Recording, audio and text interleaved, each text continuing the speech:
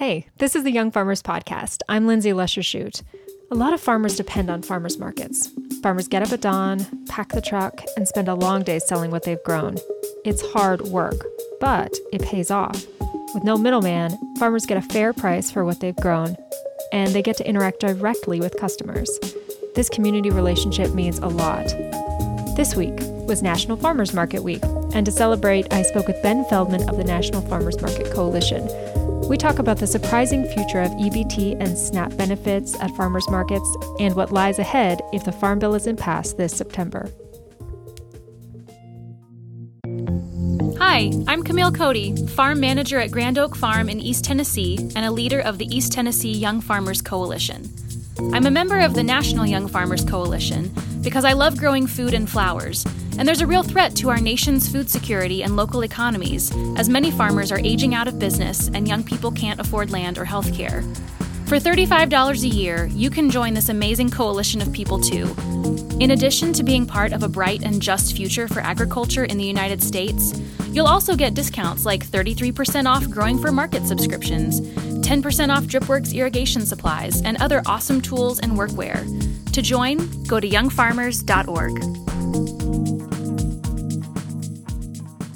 Okay, so are you recording? Yeah. And Ben, remind me, where are you in Berkeley? Is that what I read? Is that right? So I live in Albany, California. Like you guys, we have staff around the country. We're sort of nominally based in DC, which is where the majority of our staff and board are based, but we do have staff in Florida and New Orleans and California and sort of up and down the East Coast. So tell me about Farmers Market Coalition. What is the mission of the organization, and what sorts of work do you do? Who is part of the coalition? Yeah, so we're a 501c3 nonprofit organization. Our mission is to strengthen farmers markets for the benefit of farmers, consumers, and communities. We're a membership-based organization representing approximately 4,000 farmers markets and the farmers that participate in them. Wow, that is a lot of farmers markets. How many farmers markets are there across the country? Yeah, right now there's about 8,000 farmers markets in the country. That's according to the USDA farmers market database that they maintain. And what's the breakdown of how those markets are run and sort of like the size and scope? What's the range and sort of the landscape of farmers markets? Yeah, there's an incredible diversity of ways in which farmers markets are operated. I would say the single most common model is a nonprofit organization that takes responsibility for the administration and management of the market on a day-to-day basis. And those organizations vary in size and scope from all volunteer-run organizations that run one market to some of the largest farmers market operators in the country, like the Pacific Coast Farmers Market Association. Between them and Grow NYC, they're depending on how you measure, the two largest market operators, both, as I understand, running about 50 markets. There are markets that are run by cities or run by farmers or run by an entrepreneurial individual who's coming out and running the markets. Some states do have restrictions on who is able to run markets or what the market is defined as. Many states use a definition of 2 or more farmers selling directly to the public. Some don't have definitions. And some, like the state of California, restrict who can receive authorization to run what's called a certified farmers market. California has a little bit of a unique system, but only nonprofit organizations, government entities, and farmers are able to run farmers markets here in the state of California. So right. Yeah, that we definitely see a lot of that up where I am in New York State, with each small town sort of has its own nonprofit organization or volunteer group that sponsors the local farmers market. This will air at the end of Farmers Market Week. Is that an official holiday, Farmers Market Week? Yeah, absolutely. It's the high holiday of the farmers market world. It is also officially recognized by USDA. They've signed an official proclamation each of the last few years, and we anticipate that they'll sign one again. Terrific. And what will we likely have experienced during Farmers Market Week? Yeah, well, Farmers Market Week is really a celebration of all of the wonderful things that farmers markets are about. Many markets are having special celebrations or contests. Very cool. So In terms nationally, the impact of farmers markets, in terms of dollars, how much revenue is coming through farmers markets in a given year in the U.S.?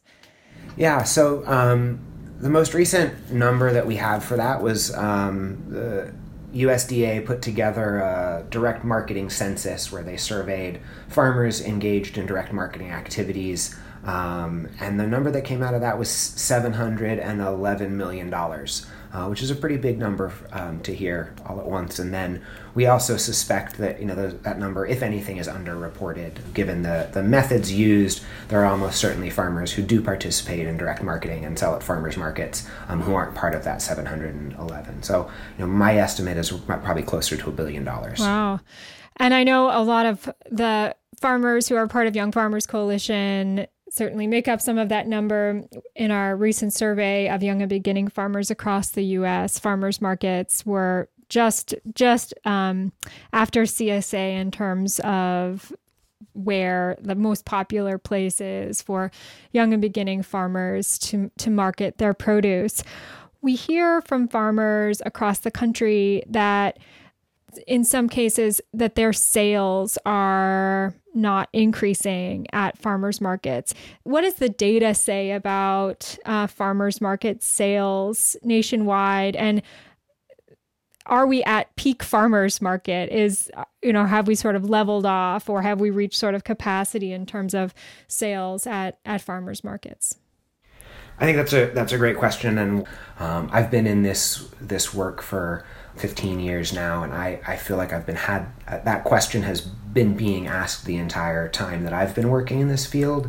I think, as with anything, we see ebbs and flows in terms of how people react. I do think we're in a situation where many of the direct marketing channels for an extended period of time were unique avenues to purchase certain products. For many years, heirloom tomatoes, right? And that I think what we've seen a great deal of increased competitiveness across the board as it relates to how people get their food, whether that's from meal deliveries or from greater sophistication in terms of box delivery programs or online ordering. So people have just really, I think we're seeing a great deal of change in how people get their food. I think particularly markets that have traditionally been, that are longstanding and have had an established customer base. We hear from markets around the country about, from what I've heard, it feels like somewhat mixed in terms of overall growth, and we don't, for an industry this size, there's not a tremendous amount of research on year-to-year trends in terms of total sales at farmers markets. It's actually pretty difficult to get that information. We hear from markets about different things. We hear from some that continue to grow. We hear from some that feel like their sales are stagnating.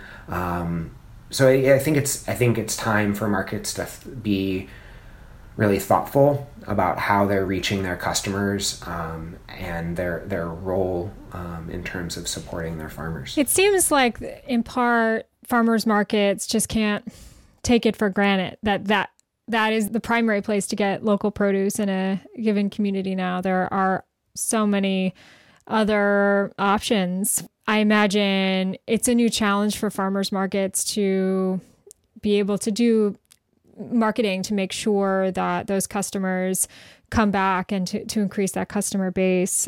I think that's something that not just farmers markets have to contend with, but any farmer doing direct sales. It's a challenge and an important one to make sure that we are communicating the value proposition that we're making to consumers, because it is different. It is a really unique and important way to buy food in support of farmers. Yeah, and I think you're touching on what's really unique and special about direct sales. For one, it is an opportunity to meet and interact with the person who's growing food. And as fewer people are engaged in agriculture across the board, that's a tremendous opportunity for people, and one that many people really are hungry for, and one that doesn't get resolved, if you get your food delivered through a box program or a meal kit or something like that. The other piece that's really wonderful and beautiful about farmers markets is it is direct support for farmers. And obviously, it doesn't take an economist or a mathematician to know that the more people involved in the process of getting that food from the farmer to the consumer, the less control the farmer has over that product, and the less money they make. So those are still value propositions that exist, that are unique to farmers markets and other forms of direct marketing. And then, of course, the convenience factor, and farmers and markets, I think, would do well to think about ways in which they can increase convenience for customers. Yeah, absolutely. What are ways that like a farmer's market can make itself more convenient to consumers? Is that more days during the week or after work hours? What sorts of innovations are farmers markets making to address that trend? Because I think that's absolutely right. Myself as a working mom, I know how I'm the person who buys food in our house, and it is really hard for me thankfully I live on the farm, so I get most of our food from our own farm, but I love going to farmers markets, but it's even hard for me to find time to do that. So what are you seeing across the field where farmers markets are trying to adapt and change? Yeah, I think farmers markets are doing some great and innovative work. There are some markets that do like what they call oftentimes a veggie valet, where basically customers can come, shop, leave their food, and then go get their car and come pick it up, right? That's a very simple thing for markets that struggle with parking, so that people don't have to schlep their produce a long way to where they've parked. Other places take it another step further, and they'll even do a shop for you, right? You can place an order either online or otherwise, and they'll gather up that order for you, and then you swing by and pick it up and pay. Some of those are following those ideas of online ordering type systems. One challenge, of course, for markets as it relates to hours, of course, is markets exist as a benefit for communities, and we want, as we try to make them more convenient for them, one of the questions is how do we not make them more difficult for farmers, right? Sure. One of the benefits of a farmer's market for a farmer is, you come in and sell for 4 or 5 hours. Obviously, some markets are longer than that, and then that's the extent of your sales window. That's only half the time that it takes to take care of that day, right? To sell for 4 or 5 hours at the market, there's still probably, just in terms of packing up equipment, driving, set up, tear down, driving back, and then putting things, it's a full work day just to do that. So that's something that markets have struggled with. And so just, in some ways, just extending the hours doesn't really get us there. So I think it's important to think about other ways of meeting consumers where they are. Some markets I've seen just do little things, start to use shopping carts, things like that. Right, in case you didn't bring your basket or all of the appropriate equipment to shop for produce and pumpkins and melons and all that stuff. Little things make a big difference. The reason grocery stores originally introduced carts was to get people to buy more stuff. Yeah. Yeah, absolutely. By the hand basket that you're carrying or the shopping bags that you're carrying, one way to solve that is, something as simple as shopping cart. So another concern, I'm sure that, and I know Farmers Market Coalition, another issue that you all have been focusing on that is also not good for farmers markets is this issue of SNAP and EBT. Can you explain at present how SNAP and EBT benefits, also commonly known as food stamps, how those are processed and how farmers at farmers markets are accepting those benefits? Sure.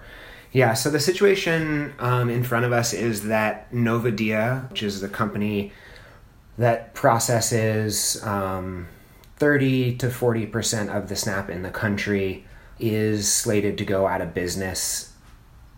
At this point, it looks like the end of August. So there may be a longer extension, but... The company is going out of business. Correct. And so obviously there's been a lot of questions about what's going on here. And Novadia Like I said, they provide SNAP for processing for between 30 to 40% of the farmers market industry, and they, for a period of time, received a contract with the federal government to provide SNAP at farmers markets, and then that contract went out for bid, and then the organization that I work for, the Farmers Market Coalition, had that contract for a while, and when we had multiple service providers. So in addition to Novadia and their product, we offered at least 3 other options at any given time.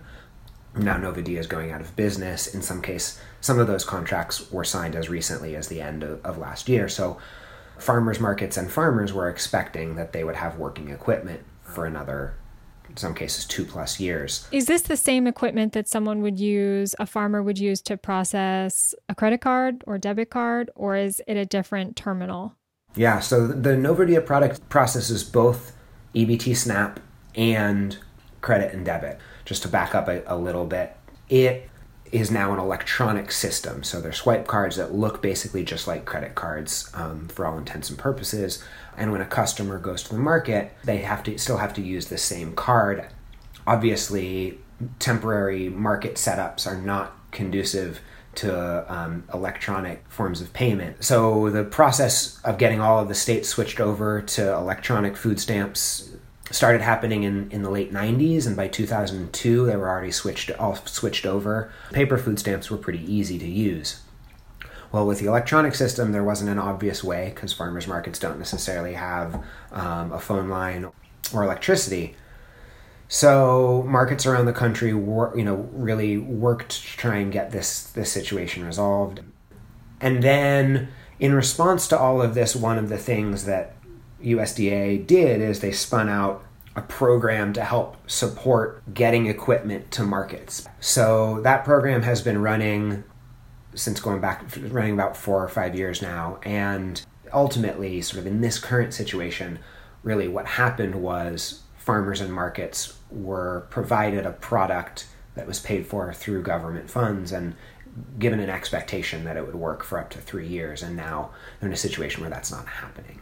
The problem is, because markets were provided this equipment that won't work any other way, they would have to now out of pocket buy new equipment. I see. So these farmers were given this equipment, or the market was given this equipment to use for processing SNAP EBT, and that equipment only works with whatever system Novadia has set up, and it can't work with the other companies offering a similar service, right? And I guess just another nuance, because I think it's important for people to understand, how is processing SNAP EBT at a market different than processing a credit card? Can you just sort of walk us through like why this needs its own separate system that's different? Yeah, there's actually really very little difference in what it feels like or looks like to process a credit card versus SNAP. The difference is entirely on the back end, and that's down to the security protocols that FNS uses. What's FNS? FNS is USDA Food and Nutrition Service, and that's the part of USDA that handles SNAP processing. So rather than talking to a credit card company, this card is talking to FNS. So you have to have that link established, or that data exchange established, which is different than your Square or something of that nature. But some of those companies are now getting into the business of also providing the service of accepting EBT. Some of like Square Up is one that I was reading about that is looking into this, or has this technology already been developed? Yeah, it's not on the market yet from Square. That would be a game changer, I think.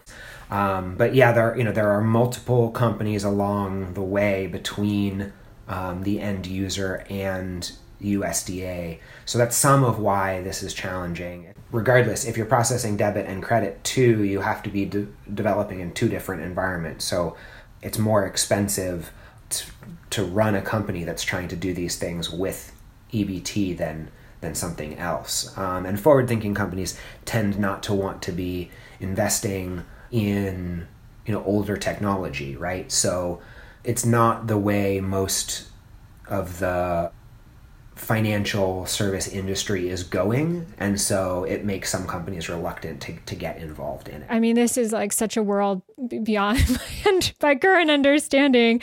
If EBT and these security protocols are so different than what may be the industry standard, is there a campaign or movement in or outside of USDA to change that, to make EBT easier for, it's not just farmers markets, but any sort of vendor to accept? I mean, there's definitely widespread interest. The challenge is that it would require entirely redoing the system. I think there's questions. USDA and Congress would be very concerned about any new system that was put together.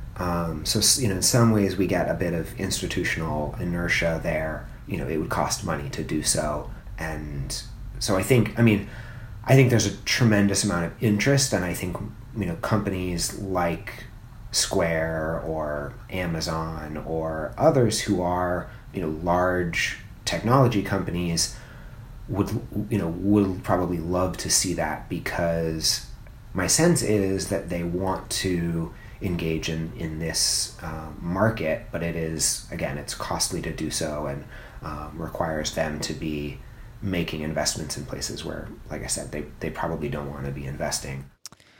So the issue of terminals not working at farmers markets, it's a big deal in terms of dollars. What is the amount of sales that go through EBT at a farmer's market of that $711 million as like maybe a low estimate of total farmers market sales? How much of that is EBT? So we know that in fiscal year 2017, there were $22.4 million in SNAP sales at farmers markets and with direct marketing farmers. So $4 million is the total SNAP at farmers markets. And if we think that Novadia might do 30 to 40%, then that's easily 30 to 40% of the 22. Yeah. So that's easily $6 million. That is not insignificant. So what is the call to action? Like what is the solution here? I mean, should we expect that as because there's been organization to kind of keep Novadia in business for the time being. Can you tell us about that? And beyond that sort of August extension, should we expect that at many markets EBT will not be accepted? Well, I don't think the conclusion here is that most markets will stop accepting SNAP or EBT. There will certainly be markets and farmers that do, should Novadia go out of business. And some consumers who are thinking about shopping the market should expect that most markets are going to find replacement equipment. Either they're going to pay for it out of pocket, or they're going to do fundraising to do so. But unfortunately, that's a real impact on the markets and farmers at a time when they're at their busiest. At their peak season. So, right. Again, yeah. So consumers should expect, who are using EBT, you can still go to the farmer's market. It might be a bit different. Yeah, it's true. There will be some markets that will be affected, but the markets that we talk with are really going the extra mile in order to make sure that there isn't an interruption in service, even if that means having to buy equipment. As far as a call to action, Farmers Market Coalition has a GoFundMe campaign up to support markets that need help as it relates to SNAP at farmers markets, whether that's with new equipment or other support. This is also a Farm Bill year, and there's an important provision for farmers markets in the Senate version of the Farm Bill. It's the Local Agricultural Marketing Program, and that's something that really does need some support. So if your listeners are so inclined, contacting their elected officials, whether they're in the House or the Senate, that's while that's not immediately related to this issue, it is relevant. And then there is also a more specific opportunity here, and that is one of the ways to, on a long-term basis, to try and assure that we don't end up in this situation again. There are about 10 states who have some version of a wireless equipment program at the state level. And we've seen those programs be very effective. The model for that is here in California, where they've gone so far as to include that in their wireless equipment contract with the company. There's a state processor for each state. And when the wireless equipment for farmers markets has been included in that, and there's support services around it like there are here in California, we see a very robust SNAP acceptance at farmers markets. So the state of California is subsidizing that equipment as well. Is that right? Yeah. So there's a little nuance to it. States are required to provide equipment to farmers markets and other non-traditional retailers. Unfortunately, they're not required to provide them with equipment that's wireless. So I see. But some states have chosen to do that, like California. And in choosing to do so, they are taking on half the cost. The feds actually pay the other half of the costs if markets do that. You could think of it as a federal, state, and private partnership in some ways. And that's been very effective. And so modeling that in other states, again, there are about 9 other states that have some version of a wireless equipment program where farmers markets are able to access equipment that is, wireless equipment at no cost to the market in order to process SNAP at farmers markets. And that's an important, from our perspective, that's an important way to move forward. Was that the California program or the other states, were those, was that accomplished administratively by the State Department of Agriculture, or was there actually a bill and a campaign around that? Here in the state of California, that was handled administratively. Each state has a slightly different name for their agency that handles SNAP, but they're the ones who negotiate it with the state as part of the contract with the state SNAP processor. It's also possible other states have done it differently. Michigan, for example, has had their state legislature appropriate funds to support wireless equipment at farmers markets. They're also, as I understand it, working on the contract approach as well. Why is this done at the state level? I mean, it's a federal benefit. Why are states involved at all? I mean, is there an advantage to that, or does it create incredible inefficiency and bureaucracy? Well, the system is actually a hybrid system. It's the way it works is yes, it's a federal benefit, but it's administered by the states. So what that means is each individual state operates their program in accordance with the federal rules. For example, here in California, it's administered by the California Department of Social Services, and the same is true in every state. There's an individual state agency that is responsible for actually administering it. So that's already the way the system works. So that is actually why it makes a lot of sense to pursue this at the state level, is because the states are the ones who are actively involved in the administration of the program, whereas federally, they allocate the dollars and set the requirements, but they don't administer funds to individuals, for example, and they don't have contracts with these companies to administer the programs. Wow. It's a complex system, but I guess it gives opportunity. A lot of our chapters of Young Farmers Coalition, it seems like this is an issue that our farmers should consider digging into as well, to think about how their states can be their advocates and allies in accepting EBT benefits at farmers markets, because from a values perspective for our farmers, that they are able to offer their food to everyone. There's clearly incentive programs that can make a difference, like the Double Up Food Bucks program is an example. So those dollars can go further.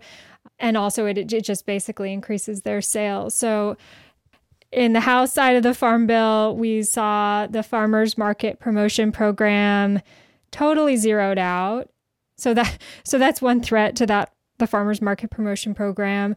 The other threat is that if the Senate and the House can't come to agreement on a farm bill and pass a farm bill, and President Trump doesn't sign a farm bill by the end of this fiscal year, at the end of September, then the farmers market promotion program would be it'll lose all of its money, right? Because it doesn't have this permanent baseline funding.